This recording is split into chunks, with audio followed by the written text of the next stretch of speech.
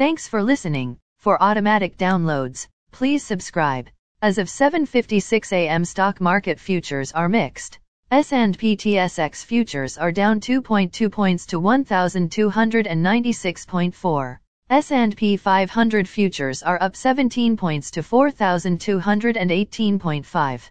Nasdaq are down 21.25 points to 13,270.75. VIX futures are down 0.33 points to 30.45. Overnight, the Nikkei 225 in Japan was up 145.07 points to 25,307.85.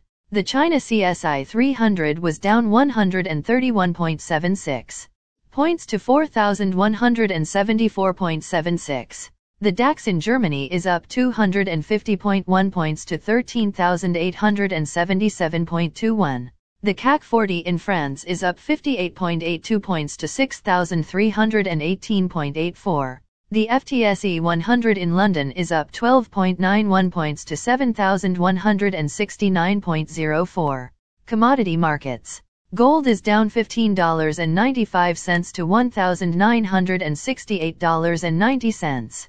Silver is down 60 cents to $25.55. Crude oil is down $5.35 to $103.97. Copper is down 10 cents to $4.51. Natural gas is down 10 cents to $4.62. March corn is called to open lower at $7.45. March soybeans is called to open higher at $17.05. March wheat is called to open higher at $10.90. The Canadian dollar is 1.2769. Highlights of today's news. Loblaws buys LifeMark Health for $845 million.